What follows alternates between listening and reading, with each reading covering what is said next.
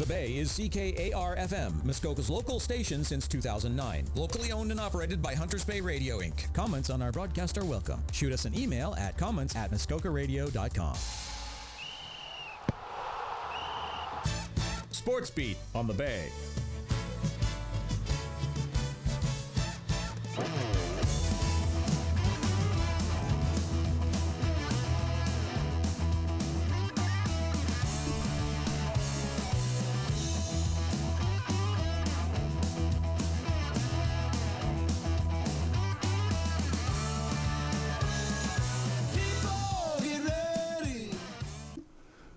Good morning, everybody, and welcome to Sports Beat on 88.7 on your dial for March 6th with Dan Caswell and Grant's here as well. Grant, how's it going? I'm doing okay. I'm worried. Was Percy so depressed after that Saturday night game that he just couldn't get it together He can't do it, you know. Right now it's just one day at a time. Yeah. You know, put one foot in front of the other. Like Okay. he says, he's got to get through it, right? Yeah. Well, let him know we're thinking of him. Oh, yeah. We'll certainly get to that point. How was your weekend? It was pretty nice. I spent a lot of time outdoors this weekend. Did some, some snowshoeing, walks with the dog, that kind of stuff. Well, it was a perfect weekend for it. Yeah, it was beautiful. I had a great weekend as well. I was involved with the local league wrap-up. I'm a trainer on two teams in the U13 age category and the U18 category. And so that was both full days on Saturday and Sunday. Busy, yeah. Yeah, it was good, though. Just always fun to be around the rink. But, yeah, every time I walked out of the rink and it was a nice sunny day, I was thinking, wow, I was envious of guys like you enjoying it. You know what? With talking that, let's just go right to local instead of finishing off with local today. Sounds good to me. The local league for, all of Muskoka Parry Sound was going on this weekend. Where you had, different age categories, like the U13s were up in Almaguin, right. U15s were in Huntsville, U18s were in the, South Muskoka, Bracebridge, Gravenhurst, and then who am I missing here? U11s were over in Halliburton. So I don't have scores or anything like that, who won and who didn't win and all that sort of stuff, but I know that it was a well-run weekend by called the Muskoka Parry Sound Ontario Minor Hockey Association. Excellent. And everything went really well. And so certainly probably the foremost is we should thank all the volunteers for doing what they did to make the weekend run very smoothly. Because it wouldn't have without them, that's for sure. No, for sure. Yeah. Now in the rep categories, they're all under, they're doing their playoffs right now, okay. Or playdowns, I guess as they call it now. Do you know they call it playdowns and not playoffs? Why? And you know that overtime is not sudden death anymore; it's sudden victory. Okay. Anyways, you cannot have a rainbows and unicorns and mermaids. You can't have a negative unicorns connotations. Yeah. And rainbows. Anyways, so the way the playoffs work now in minor hockey is rather than having a playoff series, they have what's like a round robin. Okay. So they'll play each team in their division once. And then essentially the top four teams move on for, I believe, another round robin. And then the top two teams for that play in a championship. Oh, okay. So it does cut down in time. Right. It's kind of unfortunate, but I understand. There's only so much. I mean, when you have so many teams, they can go into May for a playoff. So anyway, all the local teams are in full force now. And we wish them all good luck. Absolutely. In the playoffs and their quest for the Red Hats. Yes. Now, same as with the Otters, was that their last Sunday? Was their last regular season? Yeah, I was just about to. Nice segue. Well, I just wasn't sure. So I wanted to. I knew you would know. Yeah, the Otters have finished sixth in their division, which means they will be playing Schaumburg in the first round of the playoffs. This past weekend wasn't a great weekend as far as wins and losses because they did drop 2, 1 to Innisfil, but they should carry their heads high going into the playoffs as they took Stayner to an overtime loss, albeit. And Stayner's one of the top teams. One of the top teams. Yeah. So that's got it. Yeah. So that's a positive. They can play with Schaumburg coming up. I think that, if they stay out of the box, play their game, they'll be successful in round 1 against Schaumburg. Excellent. Now, how does it work with the Junior C? Is that 4 to 7, 3 to 5? Do we know? It's not round robin. It is not round robin. No, it's a full series. So Right. I'm not too sure what it probably, if I'm a betting man, it'd probably be like a 3 out of 5 situation than a 4 for out the of 7. first round. Okay. But I could be totally wrong. If there's someone listening right now that knows exactly what's going on, certainly let me know. Okay, let's move on to golf. The Arnold Palmer. I'm Yes. not saying that right. It doesn't sound right. Like Dan's having a stroke in front it of me. doesn't sound right. Come back, Dan. Anyways. Arnold Palmer. Yes, Right? it just didn't sound Yeah, right. I sounds don't know. Maybe weird. there's an Arnold echo in Palmer. Yeah, Palmer. maybe there's an echo in here. I don't Anyways, we had Kurt Kitayama, who held off Rory McIlroy to win. Mind you, the scoring must have been pretty difficult in this tournament. I'm sure Bay Hill's not an easy track. You had Kitayama. He shot back-to-back 72s on Saturday and Sunday to win the tournament, which is quite rare because generally you need a subpar to win. Anyways, I was looking down the leaderboard, and way down, you had Webb Simpson and Davis Riley as the only guys to go really low on Sunday with 66. And but anyways, it came down to a great birdie putt on 17 for Kitayama, and then had a big, huge 50-footer lag putt and a tap in to take the championship. So nice. That's what's happening in that department.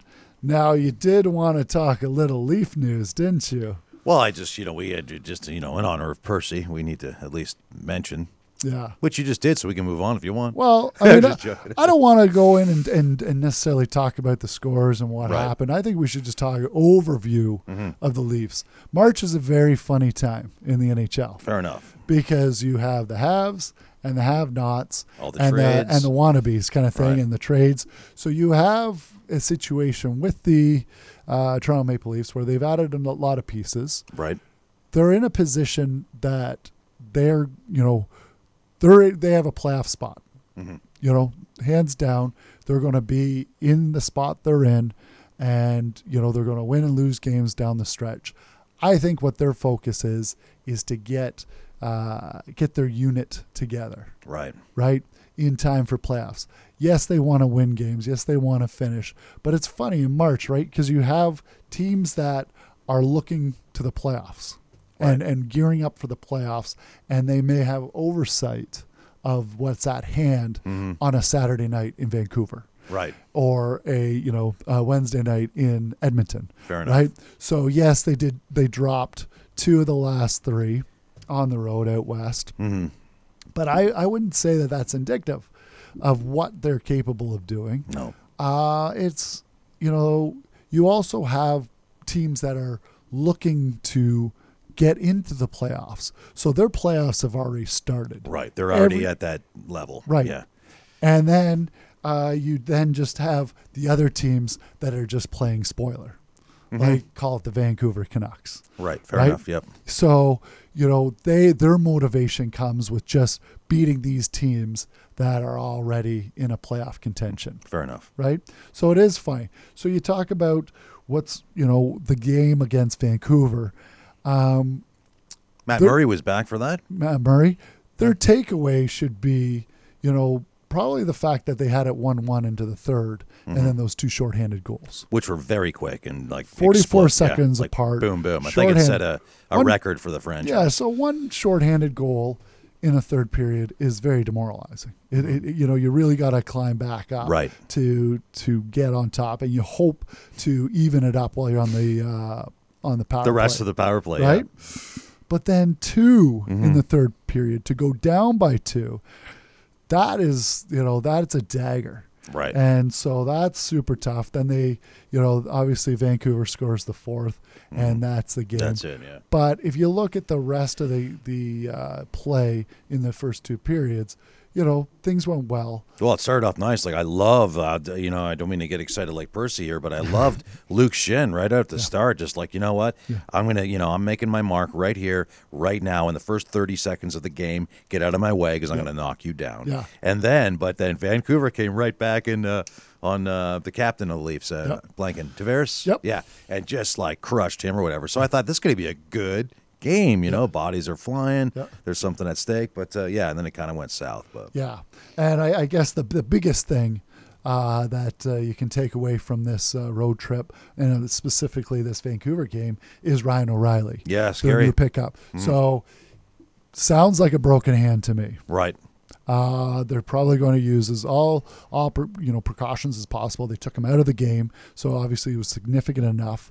Hopefully it's not going to be that long of an injury, but could be 4 to 6 weeks if it is a broken hand. Right. Right. So that's a big thing.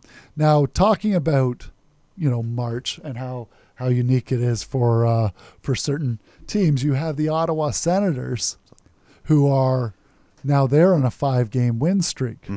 And with Ottawa going into the playoffs, they're now only 3 points. Thank you. They're now only 3 points out of a playoff spot. Right. Because Pittsburgh lost to Florida. So for that final wild card spot. I mean, it's super interesting. You have the Chichurin pickup, which on defense, which Ottawa just picked up. Right.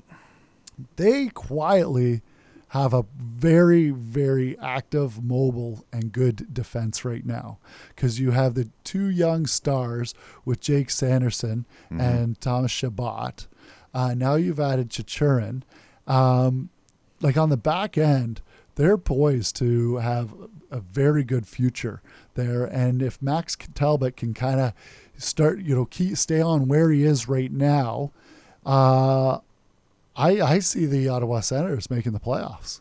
I thought last week, I remember mentioning that. I'm like, no, I don't think they can, but they are really like to There's a buzz going now. There's They're a huge playing. buzz. Their boys are buzzing, and they are. Chichurin had a goal and assist. You had Jake Sanderson with an assist. Things are happening in Ottawa right now that's a really good, and they're a very pesky, gritty team. Absolutely. Which is poised, that is playoff hockey. Absolutely. Now, on the other side, you have the Tampa Bay Lightning, who have dropped the last 5, dropping to the surging Carolina Hurricanes, who have picked up, they just picked up Gostisbehere, as well as, not Kotkaniemi. Anyways, so they picked up Parjarvi. There I'm you having go. trouble with these names It's today. okay. Holy smokes. I can't help you because I'm like, I don't know. Yeah. I don't know. Anyways, it's like I said before, the East is crazy right now. I'm not too sure who you could pick coming out of the East. Right. Whether you're talking, because Tampa's Tampa. Right. We've seen this before where they limp into the playoffs, and then game 1 of the playoffs, Yeah. it's like, okay, we're the Stanley Cup. That's right. We've won 2 Stanley Cup champions. We were the runners-up last year. Right. We're here again to do it again. Yeah. Right? So, anyways, that being said, I'm just, again, I'm looking forward to the playoffs. What else do we got here, Grant? There's a little bit of, I know that I was asked about the F1 Right. earlier today. Unfortunately, I didn't get a chance to watch it.